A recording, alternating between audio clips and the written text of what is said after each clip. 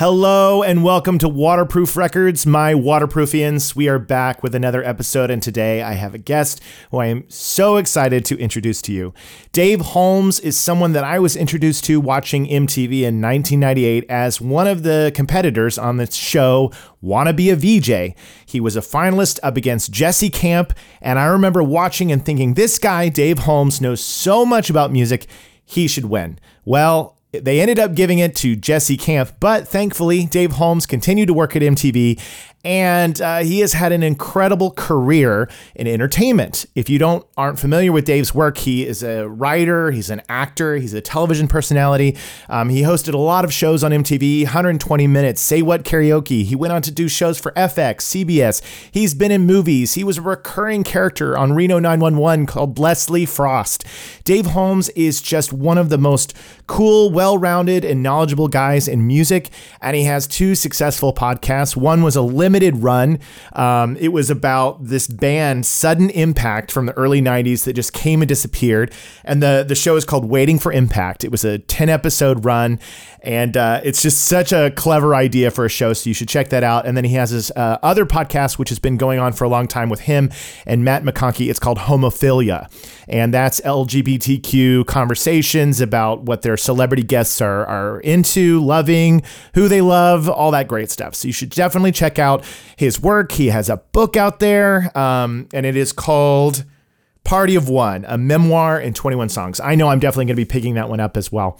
But let's get to the theme song so we can talk about our guest. And thank you again for joining me for another Waterproof Records. It's time to talk with Dave Holmes. Let's go. Things are gonna change, I can feel it. If this gonna be that kind of party, I'm gonna...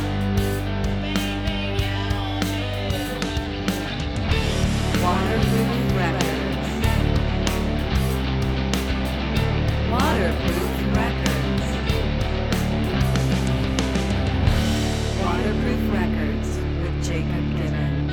And we're about to dig into it, but before we get started and welcome Dave onto the show, I'm going to tell you a little bit about my sponsor, DistroKid. You hear me talk about it on the show, and I do love DistroKid, what they do, how they help you get your music available online immediately. DistroKid is a service that you can upload your songs, and you can be on every streaming platform, including YouTube, and get your music out there in the world like that. And I have a link for you. It is my own personal special link. It's a VIP link, and it's listed on all my socials. But if you want it right now, it is distrokid.com/VIP/waterproof. And that will get you 30% off your first year. So make sure you're using that link. It's really the easiest way. They have an iOS app for your iPhone where you can sign up there or log in if you already have an account. They make it so easy to check the money that you've got coming in from your streams, upload songs, check how things are doing. It's easy, it's amazing, it's inexpensive, and with my link, 30% off your first year. So don't forget, I love DistroKid, and you will too. So check out distrokid.com/VIP/waterproof to get that 30% off. But now, the moment of truth, the moment we've been waiting for. I am so excited about our guest here on the show today. I feel so fortunate to do what I do, and when it leads me and connects me to people that I've admired. I have been a fan of Dave Holmes since I first saw him on MTV, followed his career, and so excited whenever I see him pop up. And when we got a chance to chat and he agreed to come on the show, I was just thrilled about it. So I am so happy to have Dave Holmes. Welcome. Welcome to Waterproof Records. Oh my God, pleasure to be here. This is so exciting for me. Huge fan. Thank you very much. And likewise, I like your work. Thank you, sir. That means a lot coming from you. As someone I watched on the television when I was just starting college, and I was going, this guy knows everything about music. He's one of those encyclopedic brains about music. Has that always been your thing? Kinda, yeah. I mean, I will tell you, there's a lot I don't know about or even understand about music anymore. But I think that's kind of, I mean, some of it is age and some of it is just, everything is coming at you from a million different angles and nobody can really keep up with it all, I don't think. But yeah, in my youth, I was really fascinated by the world of music. Yeah. And Yeah, I liked to read Billboard magazine when I was a kid. You know, I love that. I was real nerdy about it. I come from like nobody in my immediate family plays music, but Right. you know, we're you know, of Irish descent, so there was always music in the house. And it was sort of, you know, like I'm much younger than my siblings, so like the one thing that we could all do together would be to sing along with the radio, and so that was, you know, I love that. always part of my life. Yeah. Yeah, similar. My parents aren't musicians. I mean, my mom would probably be like, "Hey, I play piano," but but she never kept up with it. It was like that, you know, that intro. We had a piano in the house, and but I also am of Irish descent, and music was constantly playing in my home. I guess that must be like an Irish thing. So, because like there is it, I did not know, but music was always playing in the background. My mom, and to this day, you go to her house and she still has a little stereo or radio or something trying to constantly play music. And so for me, that's kind of something I've carried on into my life. And I'm always surprised when my friends and my peers and other people I meet, I'm like, oh, everybody doesn't do that. Everybody doesn't just have music constantly playing in their home. Isn't it weird? Isn't it weird? Yeah. Like, yeah, for me, I mean, we don't really have this anymore, but like in the 90s, when I would like go to someone's apartment and they'd have like 7 CDs. I would be like, what? And they're all like the Bodyguard soundtrack. Right, and, like, the right. Dirty Dancing soundtrack. And whatever. A compilation disc, you know. Greatest like, hits compilations. Okay. It was like, how sad for you? Right, you know? right. You're missing out. Yeah. Like I was, you know, my hoarder ass, like just, you know, a ton of cassettes and CDs and mixtapes and everything. Yeah, I mean it's always been just a huge part of my life. And and it was like I never really had any talent for it, but like I don't know. It was my like weird idiot savant area. You know, throwing myself into pop music. Same. That's always been something. As you know, you grew up in St. Louis, correct? You were born in New Jersey, but you grew up in St. Louis. Grew up in St. Louis, yeah. And I grew up in Oklahoma, and where I grew up, most of the boys were really into sports, and you know, that was a common thing. And so I never got into athletics, and the memorization that would go around, you know, athletics and sports stars and things like that. My memorization went into music and into movies. You know, that was another obsession of mine as well. But it was, I think that when you have those environments, those small little pockets of life, you kind of assume like, well, everybody's like this. And it isn't until you're older that you go like, oh, there's just a very specific group of people that are super into music. And then there's an even smaller percent that have to know everything, that need to learn as much as they can. They need to read up. They need to know the story. They need to know the context. And they become obsessive. And I'm sure you found this in your life. Like you said at the beginning, I don't know all of it. But when you put yourself in a position in the public eye where you are very knowledgeable on music, people kind of assume that they'll throw things at you left and right all the time, and you're like, I don't know that, and they're like, how can you not? And you're like, well, there's a lot of music, there's a lot of genres, you know, you can't keep up with it. You can't possibly keep up. Yeah. But yeah, it's wild, and it's, you know, in the Midwest, it is so strange, and it's still this way, that like little boys are expected to like go bananas about sports. Yeah, it just seems so weird to me. It seems like, weird. I guess I understand the idea behind putting kids in like sports programs, because it's just like you can put them away for a couple hours and let them run their energy off and whatever. Camaraderie. So that I get, sure. Teamwork, resilience, like, you know, that kind of thing. But like the idea of taking it further and making, you know, expecting young boys to like really care about who's the quarterback or whatever. It's it's weird. It's weird. And I am spoiled living in California for as long as we have. I have 2 sons, and I forget I forget, because when you live in a place like Los Angeles area and in California, you forget that there are still so many places in the rest of the country and other places in the world that are doing things like business as usual, right? It's like the boys do this, the girls do this, and this is what's expected. And I feel very lucky. I feel very fortunate because my sons have all the flexibility and wiggle room to be into whatever they want to be into, and it's totally okay.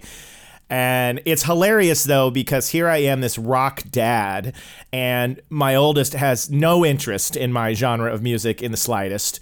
And my youngest, So it should be. yeah, right. I know. Here I was showing him Nirvana, Pumpkins, Rage, and he's like, "That's all right," And and then my youngest, Verdict's still out. He's 8. He hasn't made his own major life decisions yet. He's still kind of surveying life and his brother and what everybody's into. But yeah, it's funny, isn't it, California? It is. Because if you want to be into sports, you can be. And Absolutely. we have several teams that I am told I've heard of them, and I've heard they do great.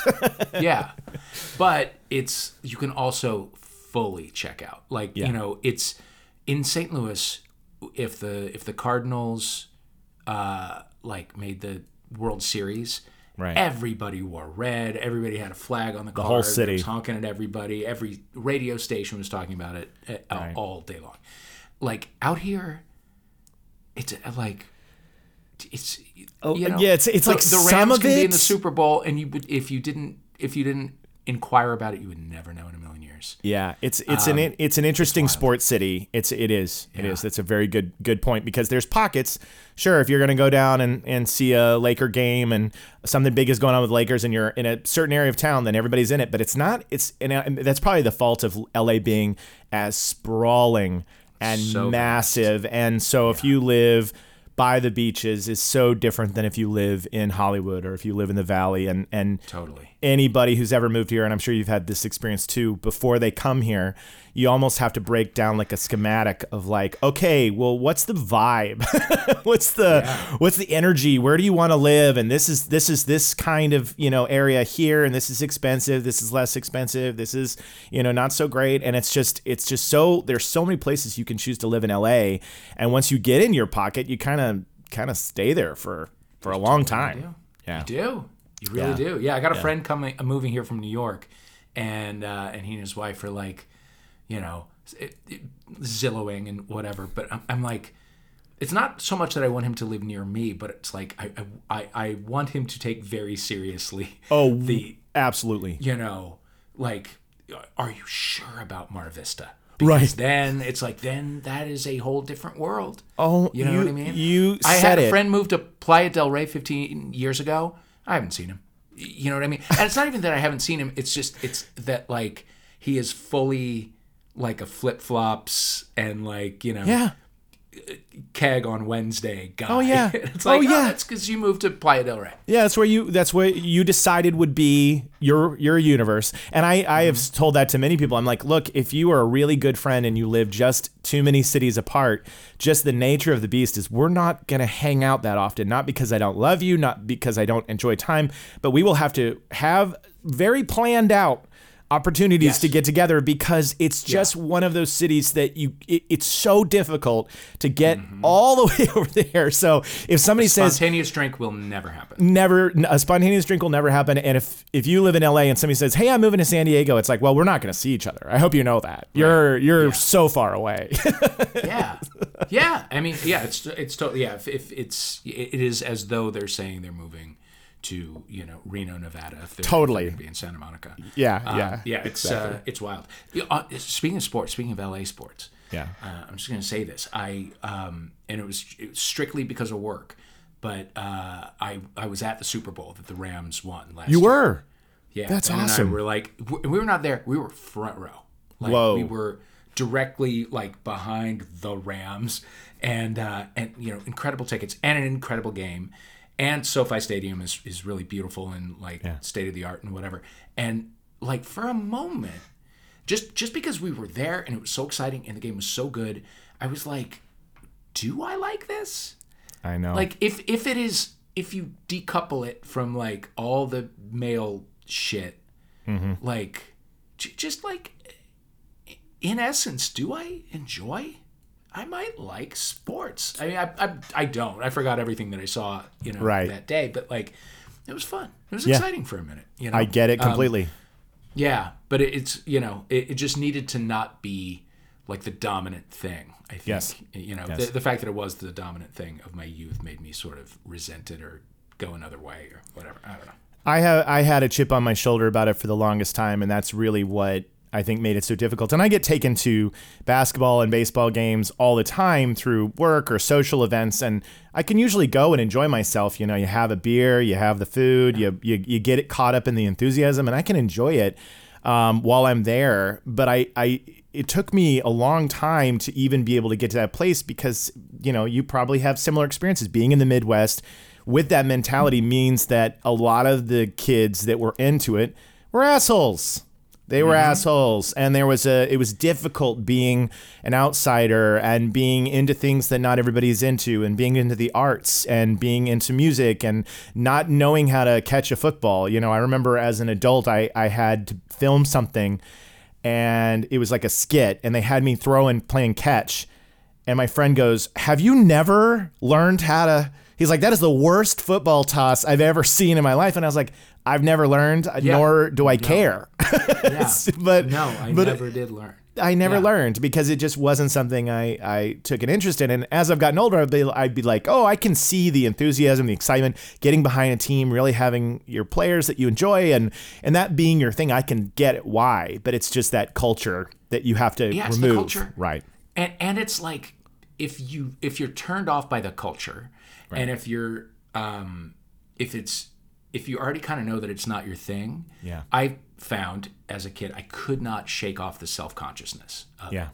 You know what I mean? Like there is something about if you're in the majority, if you're with the group or with the team or whatever, there you can loosen up in a way that like allows you to do well and also allows you to like fail and then shake it off. Yeah. And not like be like, God, not shut down completely. Yeah. But just be like, oh, that was a bad throw, or did I, whatever. Exactly. I ran the wrong way or whatever, and then just shake it off and move on. If you're not of it, I found that it was impossible for me I was just too self-conscious to retain anything or be of any use to anyone. Same. Wow. We have such similar upbringings and kind of that same energy around our childhoods. And so I think one of the things I was most interested in is let's get in a little bit of your your introduction to music and the album that you chose. And you to me were introduced in my life as I want to be a VJ on MTV. That's where I first saw your face, and I made a video about it about a year or two ago, where I was like, everybody remember this show? And there I was watching, and Jesse and you are the finalists. And, Jesse, while he had this certain kind of slacker, Pauly Shore, scarf thing going on, which was very MTV. I'm looking over. Scarf thing going on. Scarf thing going on. I'm looking over at you. And I'm going, at the time I was a huge Matt Pinfield fan, and I was watching 120 Minutes, and I was like, this guy, this is the guy. This is the guy. This guy's got the knowledge. He's got the all the stuff in his head, and he should be the VJ. He should be the VJ. And I know there are so many like me that felt the same way. And then Jesse wins, and I was like, oh man!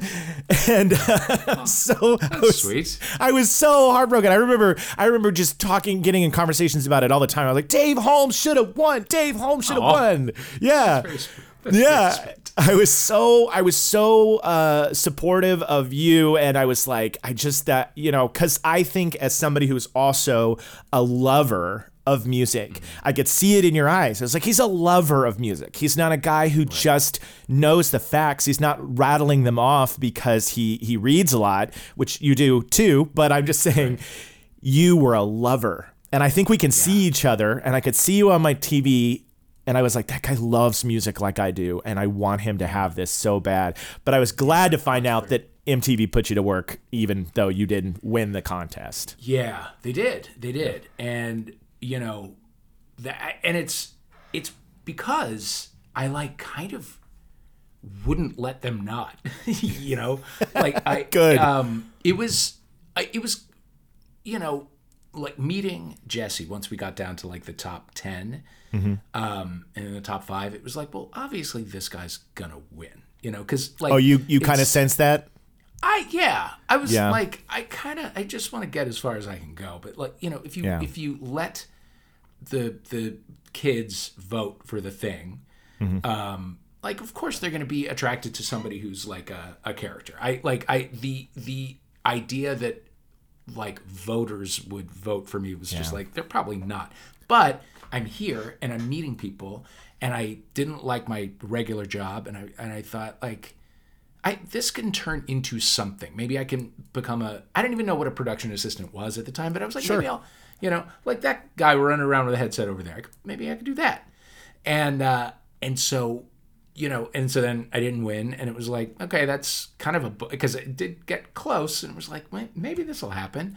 And it didn't. But then, you know, there was a rap party, and the people that I had met and worked with that week were all very kind, and I got everybody's business card, and I just remember thinking like the doors open this much, Right. And I was old enough to know also that like by Wednesday everyone here will have forgotten what just happened. That's so true. Like I need to call and email and like very quickly like come up with show pitches and just like whatever. Just call as many times or email as many times as I can before they either say leave us alone or come in because maybe there's a writing job on this thing. And it, you know, it worked out. It worked out.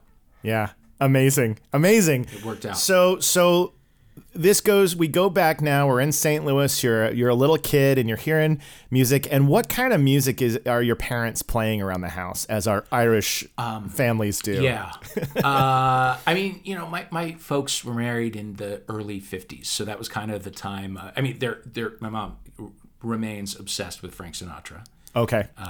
Yeah. I mean, just, he is excellent. He's a Jesus-like figure within our home. And so there was a lot of that. There was a lot of like, you know, the 50s were the time of the blockbuster, like original Broadway cast recording albums. Sure. Camelot and West Side Story and The Music Man and that kind of thing. But my folks were in their 40s when they had me, and they had not yet like disengaged from pop music completely. Makes some sense. Beatles in there. Yeah. My first like real musical memory is Paul McCartney and Wings. Like before the Beatles, Paul McCartney and Wings. Oh, really? On AM radio. Yeah. Silly Love Songs and Jet and Band on the Run and all that. And then so my oldest brother started college in the late 70s, 79, I think. And he came home with albums from like The Clash and the B-52s, right, and you know, and Blondie and the Cars and that kind of thing. And then, you know, those years were such an explosion of great sort of slightly left field music, right? Absolutely. So, yeah. So like, you know, the English Beat and and the Specials and things like that. So I would constantly raid his record crates. And, as you do. As a younger sibling, you got to raid the crate. Yeah. Got to do it. He and my other brother were both very into Bruce Springsteen. But it was really like, it was raiding Dan's record crate and listening to things that no one else my age knew about. That was sort of the gateway from being like, you know, somebody who liked to listen to music to somebody who was like obsessed with it. Yes. Because it was like, it wasn't only good music that was a little bit unusual. It was stuff that I was the only one who knew about, and that's such a fun. Absolutely, it is so fun. It was that was so cool pre-internet when you could find something and you felt like it's mine. I'm the only one who knows about this. I'm the only one, even though there were obviously others, but it felt that way, right? It felt that way, and I think part of the thrill of being the only person who likes something, is that there's the possibility of then becoming the first person who likes something. Yes. You know, absolutely. Because sometimes, these things that are just yours, like, catch on in a big Yeah. way. And you Yeah. kind of get to be like, yeah, I was on that. I was on that. Yeah. I knew about that. I appreciate you. Yeah. I'm glad you guys finally came around to I'm glad you appreciating this caught up incredible to artist. me. Yeah. That's, and it's, for a kid who's like, doesn't like, isn't good at sports and doesn't care. Doesn't care. It can give that kid an identity, or it's like, everybody's got to have a thing. Yes. And so that became my thing. And then I kind of ran with it. The first music that I felt like was really like mine was early REM. Yeah. And I remember getting Reckoning from the Columbia House, 12 albums for a penny or whatever it was. Oh, absolutely. We all did that trick. Yeah. Oh, of course. Well, and that trick got played on us. Yeah, absolutely. Then we ended up overpaying for the thing that ended up in your mail that you didn't ask for, and then you're like, now I gotta pay for this thing. Yeah, that was bad. It was very, very clever trickery to us youngins trying to buy music.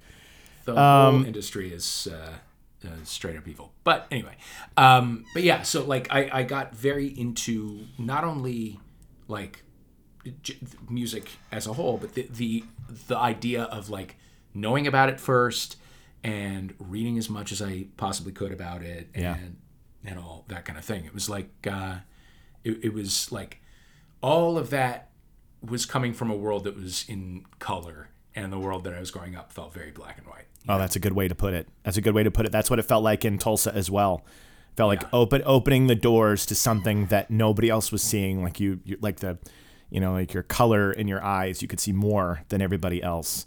I was going to say, so I asked Dave before he came on the show, because I do Waterproof Records, your unsinkable tunes from the past, present, and future. I said, what is your Waterproof Records? What is your waterproof record? As in, what's the one that really sparked something? And leave it to this guy that I saw on TV who had an encyclopedic knowledge to drop an artist on me that, embarrassingly so, I was completely unfamiliar with. I had no background, no knowledge, no understanding. And so you are introducing me to this. This is just like we're kids again, and you're in, but you're like way in for a long time on this artist. Yeah. And I want you now to share with the listeners, who did you choose as your first choice? My first choice was an artist named Tommy Keene, who his major label debut album was called Songs from the Film. And it came out in 1986. Mm-hmm. So I guess I would have been 14, 15.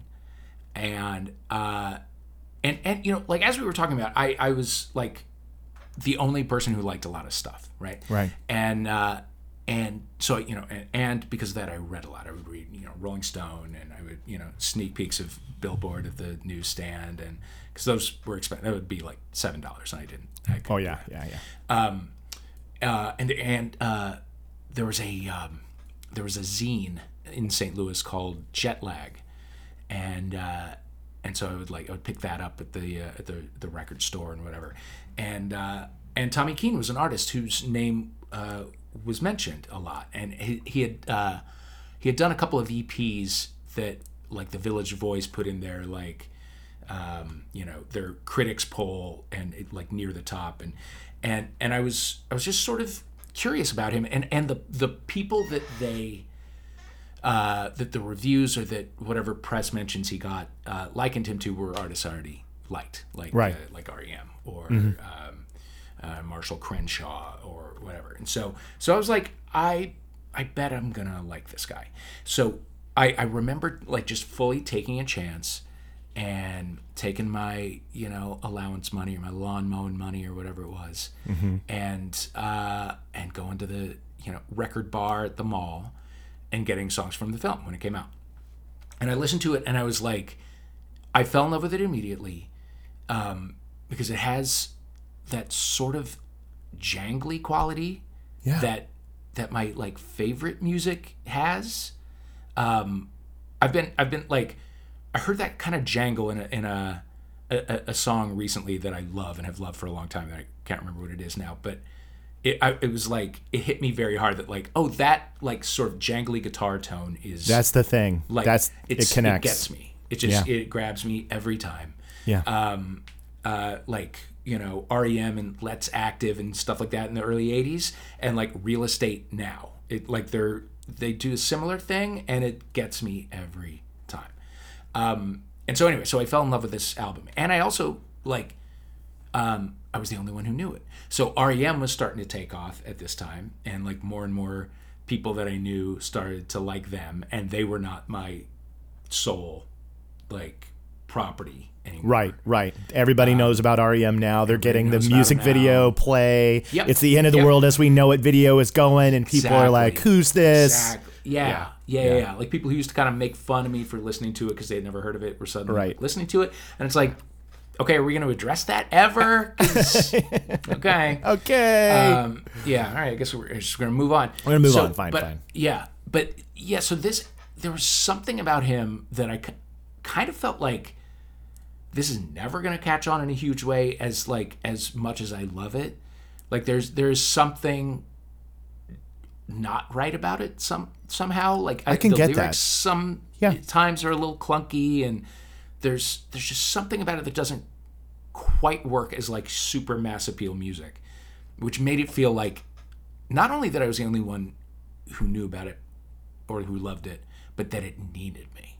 You know what I mean? Oh, there was like a feeling of like music is great when it's communal and when there's a stadium full of people all singing the same thing. That's great.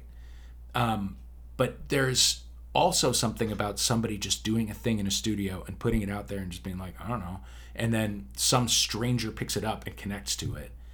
And I love that. And I love it when it is like, when it does feel like a very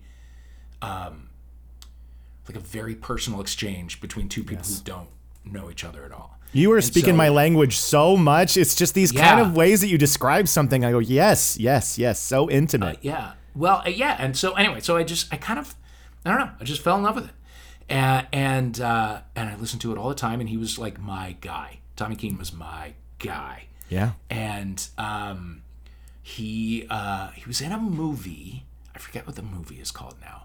But there's an Anthony Michael Hall movie when like really? they sort of tried to make him an action hero briefly in like 1987, 88. Yeah. I was like On the Run or Out of Bounds or something. And he was and he did a couple songs in it and was in a couple of like club scenes. And so they released an EP of songs from that period shortly after songs from the film. And he played Mississippi Nights in St. Louis, Missouri, a great club on Laclede's Landing. And it was an all-ages show. And I was still not 16, I don't think. But my oldest brother took me down, and there was one other girl from the girls' school that my boys' school was sort of, they were like brother-sister schools. Right. Another girl who I had done like the spring musical with who knew Tommy Keene, and I was like, let's go. And so we went, and very few people were there, which I was like, this is a tragedy. Yeah. And everyone who was there was at the bar. So we were in like the all ages section, and he played a set, and we danced through the whole thing. And it's not dance music, right. And we were the only people dancing. You were jangly dancing. You were jangly guitar dancing. We were jangly dancing. But even then, it was just like he needs us. He needs us. He signed my flyer and he said, "Thanks for dancing," and I was like, "Oh my god, this is incredible! I met Tom Keene," and so I kept up with him forever. He did another record for Geffen in '89 called "Based on Happy Times" that is also very good. And then he got dropped, and he was like never, he was beloved by many in the like critic community and the like rock nerd community. Yeah. But he never really broke through beyond that. And so there was nothing from him for a long time, and then he sort of made a comeback later in life, which we can get into. Yeah, but anyway, that was I've already talked your ear off. No.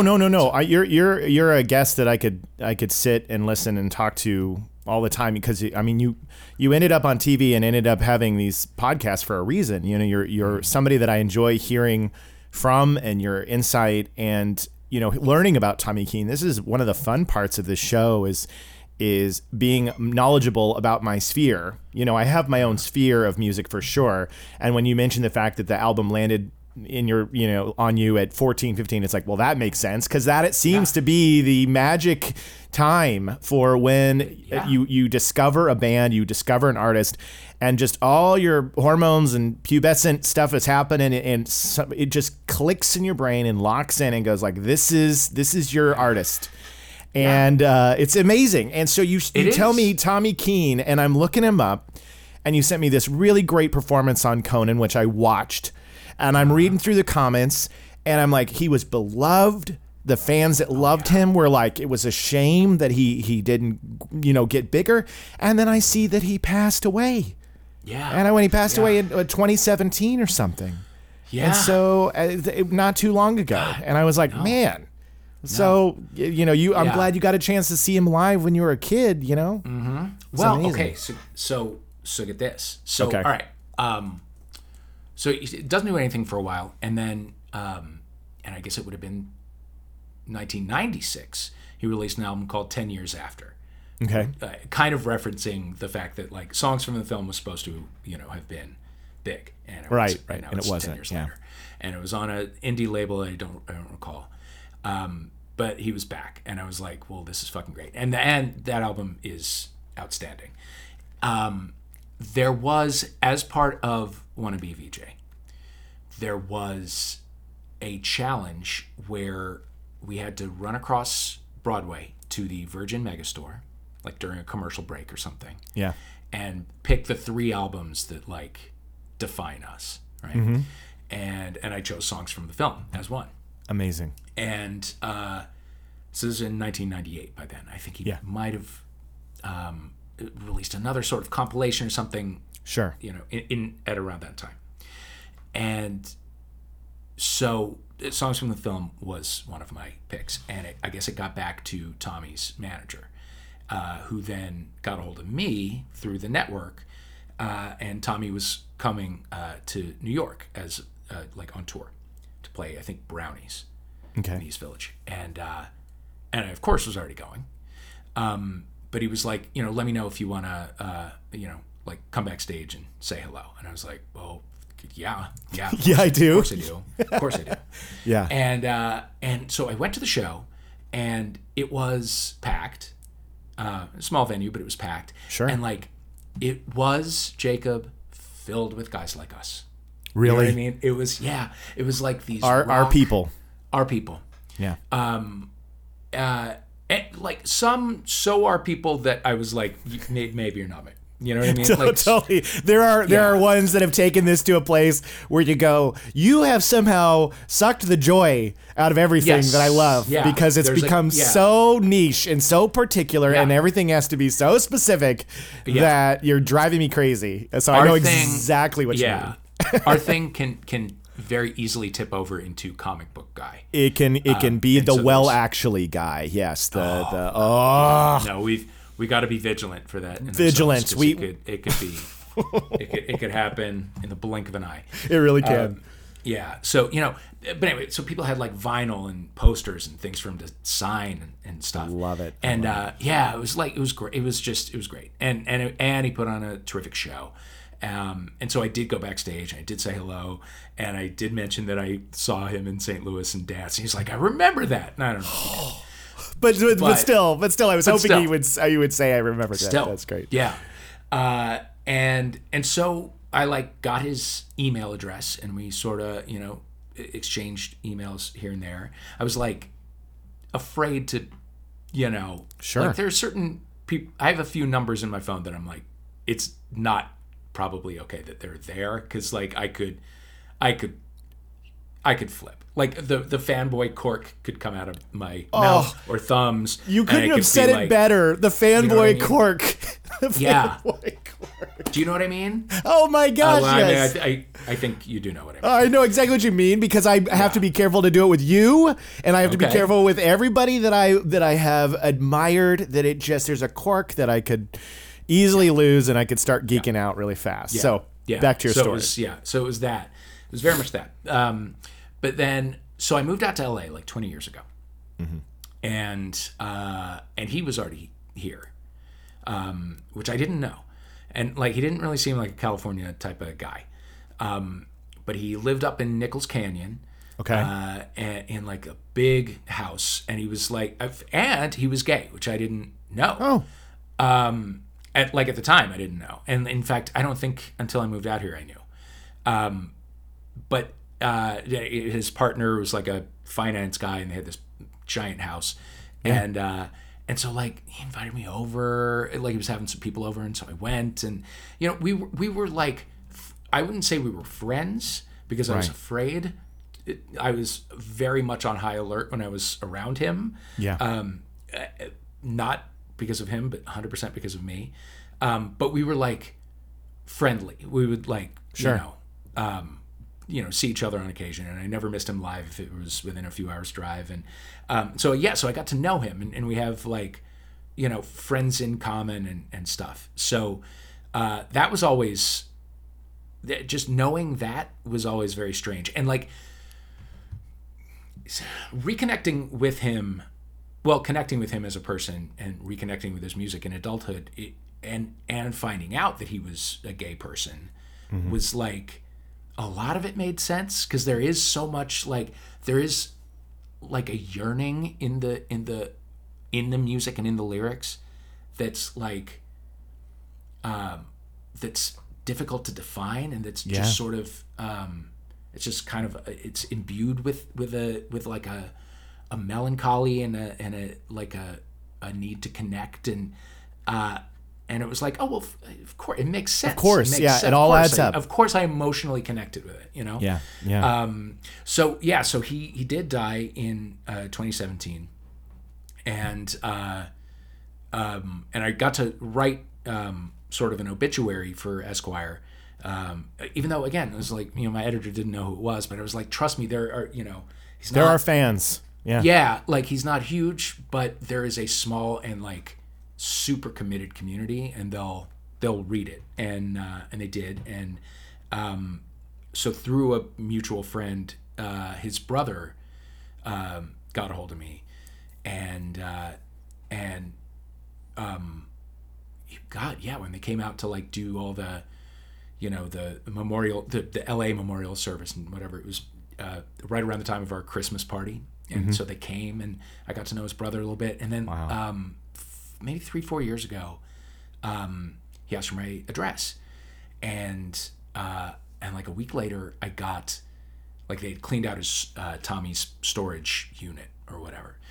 And so I got like tons of old cassettes and promotional posters. Here, Amazing. Let me turn this over here. Oh my gosh! In the middle this there so is amazing. a promo poster for Tommy Keane's first album, which is impossible to find. He sent a vinyl copy of that first album, which is impossible to find, and just some old stuff. And I was so happy to get it, and like, so I sort of, I don't know, it's like I've got some old stuff of his like just hanging out in my office. Anyway, I don't know. So, and having written about him, I then heard from many, many more people who were kind of in the same boat, who just couldn't explain why they liked him so much, but they did. I'm excited because now my audience will get a chance. There's probably a lot of people that are in my sphere of music, because I tend to cover the bands. The people who are tuning in are that 90s grunge alternative explosion. That's definitely was my adolescent years. And while I grew up with my parents playing Beatles and my dad listening to Zeppelin, and then I was also raised on classical, and I was raised on musical theater. I was in musical theater, so I have this very whenever I mention a band that's kind of out of my sphere, people on my videos are always like, I didn't know you liked that. And I'm like, I do. There's a lot of things that I listen to outside of 90s. I also pursue music now. But when you shared this with me, I was like, I'm so glad that I have this place where I can show my sphere, Tommy Keane, and they can check him out. And it's exciting. And your story about being on MTV, saying it's one of these records, it reaching the management.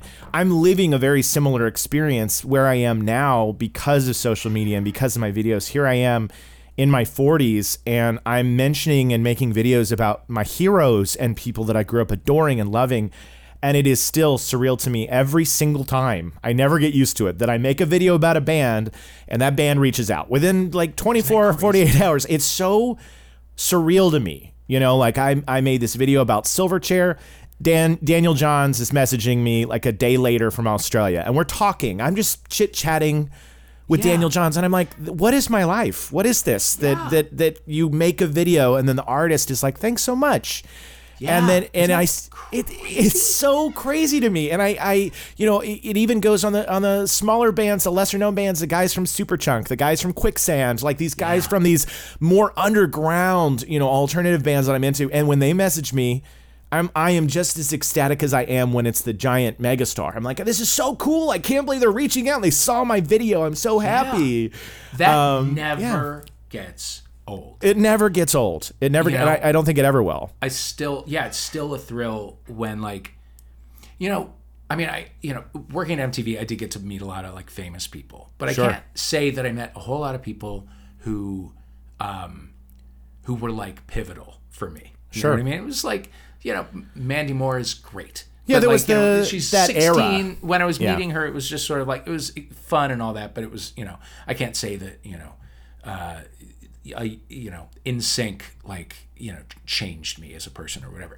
But like, you know, the artists or the writers or whatever who did, there is this world now where you can sort of like, we can know each other, you know, and that's that's still really exciting to me. You know, when somebody who wrote or made something that changed me or affected me, it becomes a person that is in my sphere. It's still like, you know, I'm in my 50s now, and I've been at this job for a long time.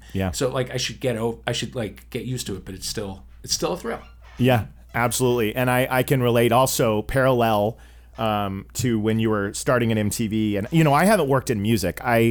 It's funny because I don't know why it didn't dawn on me when I was like a 20-something that I could work in music. Like I played in bands, but it never dawned on me. I know I pursued a film and television career, and that has been nothing but heartache and pain and awful. And I was like, I literally walked away before these videos went. I was like, I don't want to do this anymore. And the moment I started talking about bands, people started paying attention. And there's this part of me that wishes I could go back in a time machine, grab 21-year-old Jacob and be like, do something with music, man. Like you should be incorporating it into your creative career. Yes. But here I am, and I'm finally still getting the chance. I'm not dead yet, you know. No. So. And you're doing it in a more interesting way than you would have when you were 21. I think if you would, you know, I was very much the same way, and I get to kicking myself a lot because, you know, I tried so hard to have a normal job and life and career and stuff because I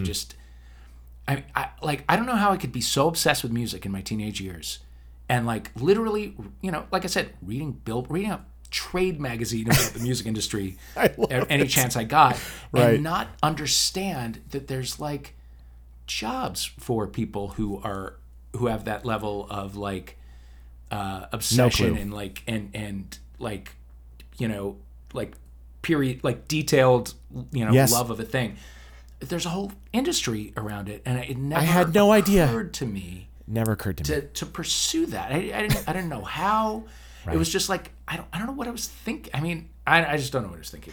And I do get to kicking myself about that from time to time because I could have found my road a few years earlier and saved myself from some heartache.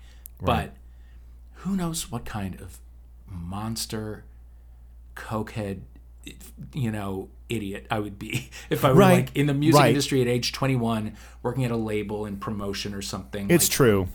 You know, I could have learned a lot of bad habits or just, you know, whatever. Like it's my path It's was true. meant to be my path, and your path was meant to be your path. It's well said, and I have to remind myself of that. And I'm getting better at accepting that the older I get. The more as time goes on, you begin to go like, well, this was my road for a reason. And it does seem like that where I'm standing right now is exactly where I'm supposed to be. And I wasn't ready. Even when I was trying to be an actor in my 20s, I do also think about the success and how that could have demolished who I was as a person, my character and everything. Because I didn't have enough of a foundation and strength of knowing who I was to be able to do that and kind of come out still a good person. Yeah. So I had to grow up and I had to learn a lot of things along the way. And I started telling you this because I realized when you were talking about being around Mandy Moore and these people that it didn't quite have the same effect on you as meeting the idols from that younger time. When I was in my early 30s, my cousin by marriage, he joined Panic at the Disco, and he became the bass player of that band. And it was wild because I could be around that band and I could be around their contemporaries, and it was cool, but it has nowhere near the same impact at that time. When I would be around those artists, I would be like, this is nice, cool, but it wasn't the same as somebody that was inspiring me when I was a teenager. You know what I mean? Like those artists and the people that I'm connecting with now and the people that were part of those formative years, that really is a thing that I can never get tired of, because I just want to always tell these people, like, you have no idea how much you mean to me and how much I hold you dear in my heart. And it's just wild how once you cross a certain age, you can meet the most amazing, talented artists in the world. But you're like, but you weren't part of the creation of Jacob. You didn't build me up into these little blocks like these people over here did. Yeah. So you get to observe it in a different way. You totally do. You get to like see the thing, and it's like, it's fun to watch, but it doesn't. You're not nervous. I recently did a thing. Okay, so a good friend of mine is a musician and songwriter who is tight with the lead guy from Pierce the Veil, which is like an emo band. Yes, right? I'm familiar. And he's co-written songs with them through the years, including the song that just went to #1, their first #1 ever. Oh wow! On the alternative charts, it's called Emergency Contact. I heard it this morning. I think I've heard it. English muffin sandwich place on Ventura. But anyway, so they have a new album out, or whatever. A few months ago, they released a new album, and the lead singer was like, we're gonna do like a fan event, and would you come and do the Q&A with us at the performance? And I was like, sure, great. And I'm like, and I don't, frankly, don't know this band really at all. They're not. Like, I don't really either. Yeah. That they're like not a part of my world, but I was like, yeah, I'll do it. And this guy, the singer was like, yeah, the kids are gonna show up at about blah blah blah time. And I was like, okay, I don't know about kids, but like, okay. So it was whatever it was 4 months ago in Glendale, and I drove myself out there, and like the line for this event, when I tell you it was a mile long, it was a mile long. Like it was several. Unreal. Long Glendale blocks, and it was at this event was like at a studio, and there was room for maybe 200 kids, and it was packed with 200 kids, and it was like and those kids were so excited to be that close to their idols, and it was like, in my head I was like, whatever, this will just be a fun thing that I'm doing for a friend. But once I got there, it was like, oh no, this is the music that moves these kids. Absolutely. And this is super important to them, and that thing never goes away. Never goes away. Like that, it's the young people still need that thing. They still do. And and I think a lot of those kids were rooting for this band because they were a little, they never really became huge. Now they have a #1, but now it's working out for them. Yeah. Now it's working out, and it was a reminder that like you can. Even if it doesn't make your stomach like do somersaults, it's still super exciting for somebody, and you can never get like jaded, 100%, and that is a big mission that I have behind my content, which is music being as subjective as it is and as important as it is, I get a lot of messages or requests that say, talk about bands that you hate or be critical of, tell us the things that you don't like. And I'm always like, if there was ever an opportunity that I could do it in such a way, like whether it was an article or something, I could talk about why something didn't connect. Sure. But my feeling is always, somebody loves it. It's it's important to somebody. And why would I ever shit on something that somebody loves and holds dear?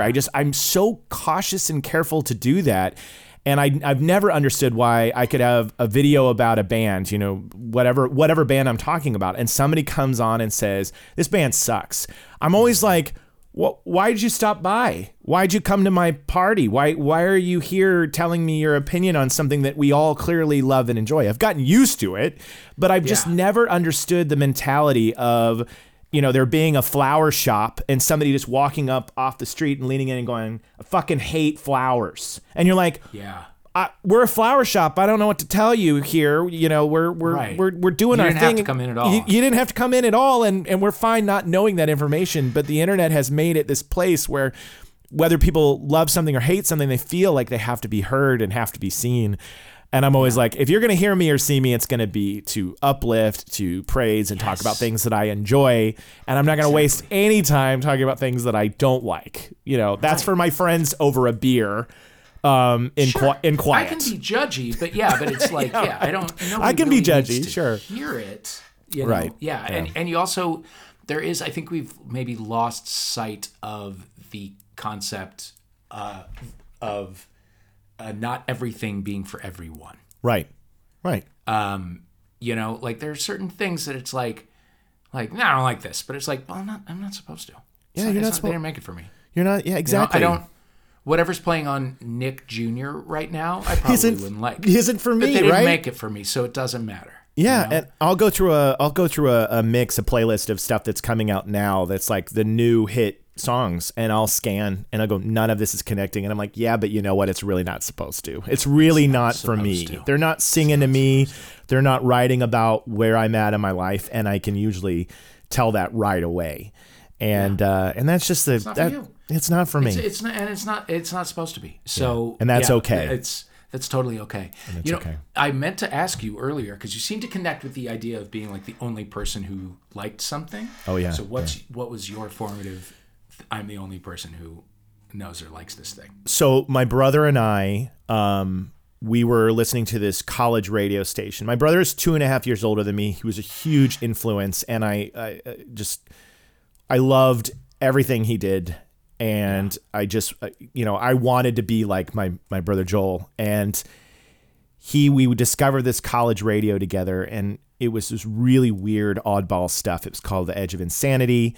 And they would play like underground, industrial and things like that. And the Descendants and the Pixies and all these bands, Jane's Addiction, and this was before the grunge explosion. And my brother and I were taping it off the radio, and I really connected with this idea that there was like, I was listening to something that would get me into trouble. And so I would say that I really, like, Pixies is an example of something that was crazy sounding that nobody in my sphere was listening to. Like Frank Black was just screaming in the middle of a song for no reason, not like a metal scream, but just like a cry out. Yeah. And I remember showing it even to some of my peers at the time when they were like, the fuck is this? You know what I mean? Like it just didn't work. And then years later they would be like, by the way, love Pixies, so good. And I was like, just like you with your story, I was like, well, thank you for finally catching up to my knowledgeable level. But that was a band that I held dear to, because even though there was probably some, Here Comes Your Man being played on 120 minutes, it still wasn't anything my peers or anybody in my circle was listening to. And I felt so cool popping on Doolittle and being like, this is for me. Yeah, college radio is such huge. Is so important for like a maybe 15-year span of time. Yeah, like I think it kind of started, like I said, in my brother's age. Like, yeah, definitely. Alternative music was sometimes called college music. Like in Totally. the back of Rolling Stone, it was like the college music charts, and that's where you would see the Pixies and things like that. And there was a college station in St. Louis too. Actually, it was sort of a college. It wasn't like a public radio station, but it was a tiny little station. Tiny one, yeah, not well known. That came out of a college in St. Louis, and it had like a 7-mile radius where you could listen to it. It was 89.7 KYMC, and I was obsessed with that in like 84, 85, 86, and then in 87 when I got my driver's license, I drove over there and I lied about my age and I applied for a shift and I got a shift. Nice. So for like my sophomore, junior, senior year of high school, I had Saturday afternoons on this little tiny radio station, and That's amazing.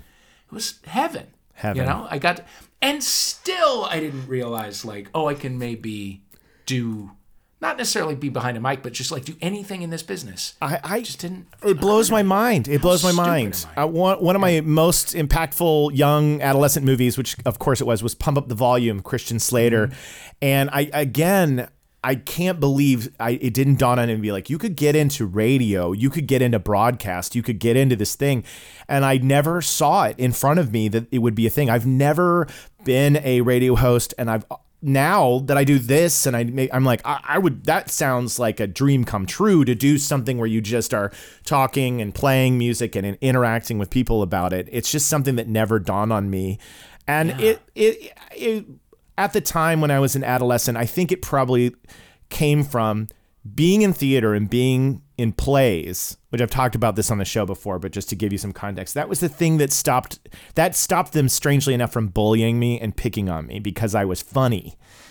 And they were really mean, and they would say awful things to me in the hallway. And then I did a musical. I did Bye Bye Birdie. And then the moment I did the play, I made them laugh. I made all those asshole jocks laugh.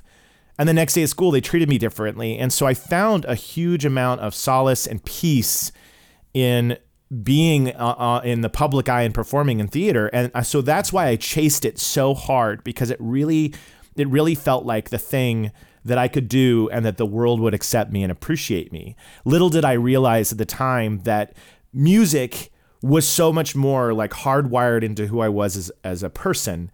And that when I began to speak about it, people go like, well, that's the torch right there. That's the flame inside that you're all about, you know? So it's just wild.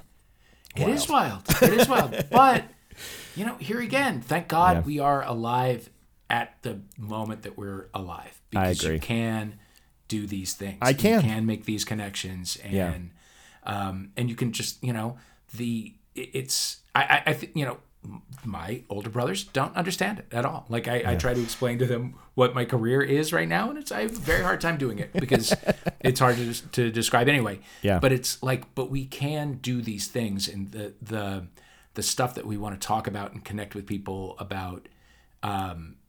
It's like we put it out there, and we find those people. Yeah, that's exciting. It is exciting. It is, and I feel like we could literally talk forever. We have got to get together and hang out. And absolutely, I am dying to spend. Close. I know we're so close by. We got to make it happen. Yeah. And you know, I can't keep you all day, but you after MTV, you went on to do a ton of hosting and on TV and acting. You were on Reno 911. I feel like I've seen you pop up in movies, and I'll be sitting there and be like, "There's Dave Holmes," you know, like I've seen it. Yeah. And you know, you've really carved out a wonderful career, you know, as a writer and working with Esquire, and also having the podcast that you have. You have the one that you did, which was, I just learned about this Waiting for Impact, which is just absolutely hilarious to me that you got so laser focused on this phenomenon, which I highly recommend everybody. I haven't listened to the show yet, but I read up about your journey of how this came to be. And I was like, I love this music obsession that you saw this sudden impact, this band in the Motown Philly video, which I totally remember. Yeah. And you spent 30 years just obsessing, like, what the fuck happened to Sudden Impact? And then you made a 10-episode podcast about it, which is just incredible. I am prouder of that than almost anything I've ever done in my life. It felt very much like a second book, honestly, like in terms of just, you know, the amount of time it took, and work and whatever. But it's that is a perfect example of something that it's like, it is a very specific thing. So specific. That people probably don't think about, but maybe they do, and maybe they remember it. But it, to me, is an interesting way to get into some of what we've talked about here, about like the idea of like failure, of like setting out to do something and having stars in your eyes and having like a big dream, and you make a go of it and it doesn't pan out. Like, what happens? Because you keep living, right? And so, like, it to me felt like a really interesting way to explore a lot of that stuff. And I talk to, I do talk to the band, but also to a ton of other people from that time in music, right? About their journeys, and it is I'm super proud of that show. So I am gonna listen. I'm gonna listen because it's almost like a detective, like sleuth, like get to the bottom of this mystery, but it's also about music. What a cool combination! Thanks. It's it was a wild ride. I'll tell you that. And then your main show before that and still going is Homophilia with Matt McConkey. That's been going on since McConkey. Sorry. That's been going on. Yeah, we've been doing that for a few years. We just spoke to talk about finding your way back to music. We just spoke to Isaac Mizrahi, who is like a fashion designer, but he too like wanted to be an actor. Thought that's the way that he was going to go. He basically went to the Fame School in New York City, and that didn't pan out for him. But the designing did, and now he's like, I've got the money. Like, I still make clothes here and there, but what I want to do is perform. So he has a cabaret act, and he performs at the Cafe Carlyle, and I love it, and all that. And he's he too is just kind of like, how do I want to express myself? That's the way I'm going to go. I'm going to go and do that. I love it. Anyway, I love it. So you've been doing that show it's been since 2015, I think? Yeah. Homophilia. So years. Wow. Yeah. Love it. Time flies. Love it. I hope to have Time flies. I know, right? I hope to have this podcast go on that long as well. Yeah. And longer. Why not? Yeah. Right? We can record these forever. Why stop? But so many things about your career, the acting thing, did you know that you wanted to act, or was it just something you kind of fell into because you were working around other entertainment folks and in the public eye? I always, like, I acted and I did the musicals and stuff all through high school as well, in college. Yeah. And I never pursued it, I didn't really go after it. I moved to New York, and when I was like, before MTV, I did like improv. Right. I was in an improv group and stuff in the 90s, like before UCB got there. So it was not cool and we were not good. But after MTV, when I moved out to LA, I kind of, I got back into that world. And so I fell in, like, that's kind of my whole friend base is people I met at Improv Olympic on Hollywood. Oh, I love it. And And so like I would audition here and there. But Reno happened because I loved that show. And in season 1, the main cast played all the perps. Like, all the perps have their faces blurred out because it's other people from the cast. Oh, gotcha. And so in season 2, I had read or heard or whatever that they were going to open it up. And I was like, just get me in there. Get me in there. And I auditioned and they I got in and my character recurred through the whole rest Leslie Frost, right? Leslie Frost, yeah. It was that was a total blast. That group I've loved, obviously MTV Origins on the MTV The State, and just being a fan of that. So when it fell into Reno 911, I was like, I love these guys and I love what they put together. So just so cool. They're so much fun. And they're so funny. So funny. You should come with me sometime. There's this really cool thing here in LA. It's called the Middle Aged Dad Jam Band with David Wayne and Ken Marino. Wow. It's so fun. It's so funny. It's several of the state members and then like crazy drop-ins like Weird Al Yankovic, and they'll play like in a backyard, and they'll play these, mostly 70s and early 80s like hit songs, Springsteen, all that stuff. But it is so fun. I got a chance to meet David and Ken, and just meeting those guys was again, Fanboy Cork, plop it in. And one of my earliest, like when I was making the TikToks and I got a follow from Thomas Lennon, I literally was like, oh my God, I'm so excited. I'm so excited. He's excited. I still never met him, but I am such a Thomas Lennon fan. And I used to do his, I used to do in high school, I would redo state sketches and I would choose like the Thomas Lennon ones that were my absolute favorites. So, he's so great. Just an absolute genius. Yeah. When that show was on, like if they were going to use me in an episode, they would like call a couple of weeks before, and when one of those numbers came up on my like whatever caller ID, it was like, oh boy, something fun's about to happen. I don't know what it's going to be, but like it's going to be fun. And then you get to set, and it's like the only rule is like wait a minute, just wait like a second before you laugh. Yeah. So the editor can like cut a scene together, because it's not don't break. It's just try and hold it together for 1 second before you break, so that because that's all we would do was just make each other laugh all day long. Yeah. God, it was what a thrill. What a thrill. I love it. Well, I hope to see you appear surprisingly in future projects that I'm watching after the strike is over, of course. After the strike is over. This dadgum strike. Are you picketing?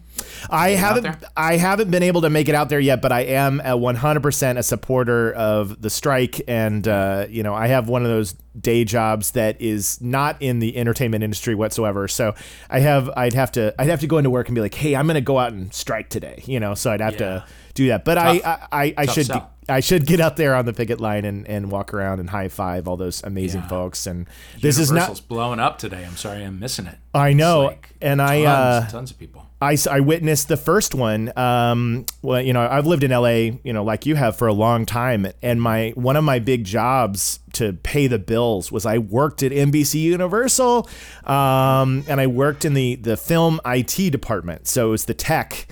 But I got that job in 2007, and I think it was 2008 that the strike for that writer strike began. And I remember going to work and looking out my window and seeing all these people, picketing outside my work. So it's crazy that here we are yet again, and these greedy bastards cannot just fucking get it together and help people make a livable wage and figure shit out. So just what's wrong with y'all? I know, right? I know. We can go on forever. Yeah, the Writers Guild is allegedly sitting down with the producers today. Good. So who knows? Who knows what may? Fingers crossed. Fingers crossed. I'm not super optimistic, but you never know. Yeah, me neither. Because all the feedback we're getting now is that they're going to stall as long as possible and be just absolute assholes. So, but maybe I'll see you out on the picket lines one of these days soon. Yeah, I'd love it. All right. Well, thank you again, Dave Holmes. Thank you. This has been so cool for me, and I just enjoyed every minute hearing about your love of Tommy Keene, and for my audience, they should know it was a tough thing to whittle down to just one, like it is for most of my guests. When I ask that question, a lot of my guests go, "Oh, just one." It's like so hard to narrow it down, but you were able to, and I think but also easy. This one is I don't just love it. It's like. Yeah, it's had an impact. It's had a lasting impact. I think when you went through the whole story, I was like, it had to be this one. This was the one. You knew totally. It in your heart of hearts that of impactful albums, because there are many, of course. Yeah, there's many. But anyway, thank you so much, Jacob. Thank you. This has been a ball. I'm so glad that means a lot coming from a podcaster pro like you, and please check out everything that Dave's got out there. He's got the Homophilia. You should definitely check out that podcast, and you should definitely check out Waiting for Impact. And he has a book, Party of One, a memoir in 21 songs that I want to read. I just looked that up, and I'm going to. You can. I can't. I can't read it. I'm gonna get it, and I want you to sign your name to it. That's what I want. Absolutely. Yeah, absolutely. That would be awesome. That'd be great. My pleasure. Thank you, Dave. Thanks again. Thank you. We'll talk soon. Love it. That was so cool. What an amazing conversation. I will never forget this concept of the fanboy Cork. I'm going to be using that all the time because it's definitely something I deal with guests like Dave Holmes, who I fan out over, and then all these musicians and artists that I'm getting a chance to connect with and talk with. It is this balance, this delicate balance of being able to show them how much you love and appreciate them, but also not freaking them out.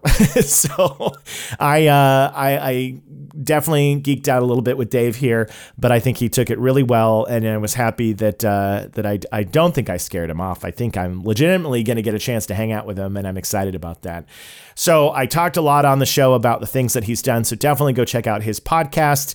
Both of them, the Limited Run as well as the Homophilia, all of his work is great, and he does write a lot of articles. So if you search Dave Holmes, you'll see some really cool stuff that he's written for Esquire and elsewhere about music and different perspectives that he has. But above all else, I just loved learning about an artist like Tommy Keene that meant so much to Dave, and just getting a chance to listen. Now, I couldn't find Tommy's albums on a platform like Spotify, but if you look, you can find, whether it's a YouTube song or whatever. But I highly recommend you go out and seek out Tommy Keene's music. It's definitely something that is important, and we should spread the word about his music that he left behind, so that we can find a whole bunch of other people who like that jangly feel. Again, thank you for checking out the show. Thank you, Dave Holmes, for being my guest. And if you're not following me on the socials, if you just listen, then please do that. And make sure you're commenting and subscribing and doing all the things that help Waterproof Records grow. Again, distrokid.com/VIP/waterproof for that 30% off. And I am trying to get more on a schedule with these coming out. I know they come every other week, and sometimes it's a crapshoot as to what day it's going to be on, but that's just the nature of trying to put together this podcast in my free time. So I can't do this without you, so thank you so much. I appreciate you guys always checking out the show, and we'll see you next time on Waterproof Records. Bye-bye. Things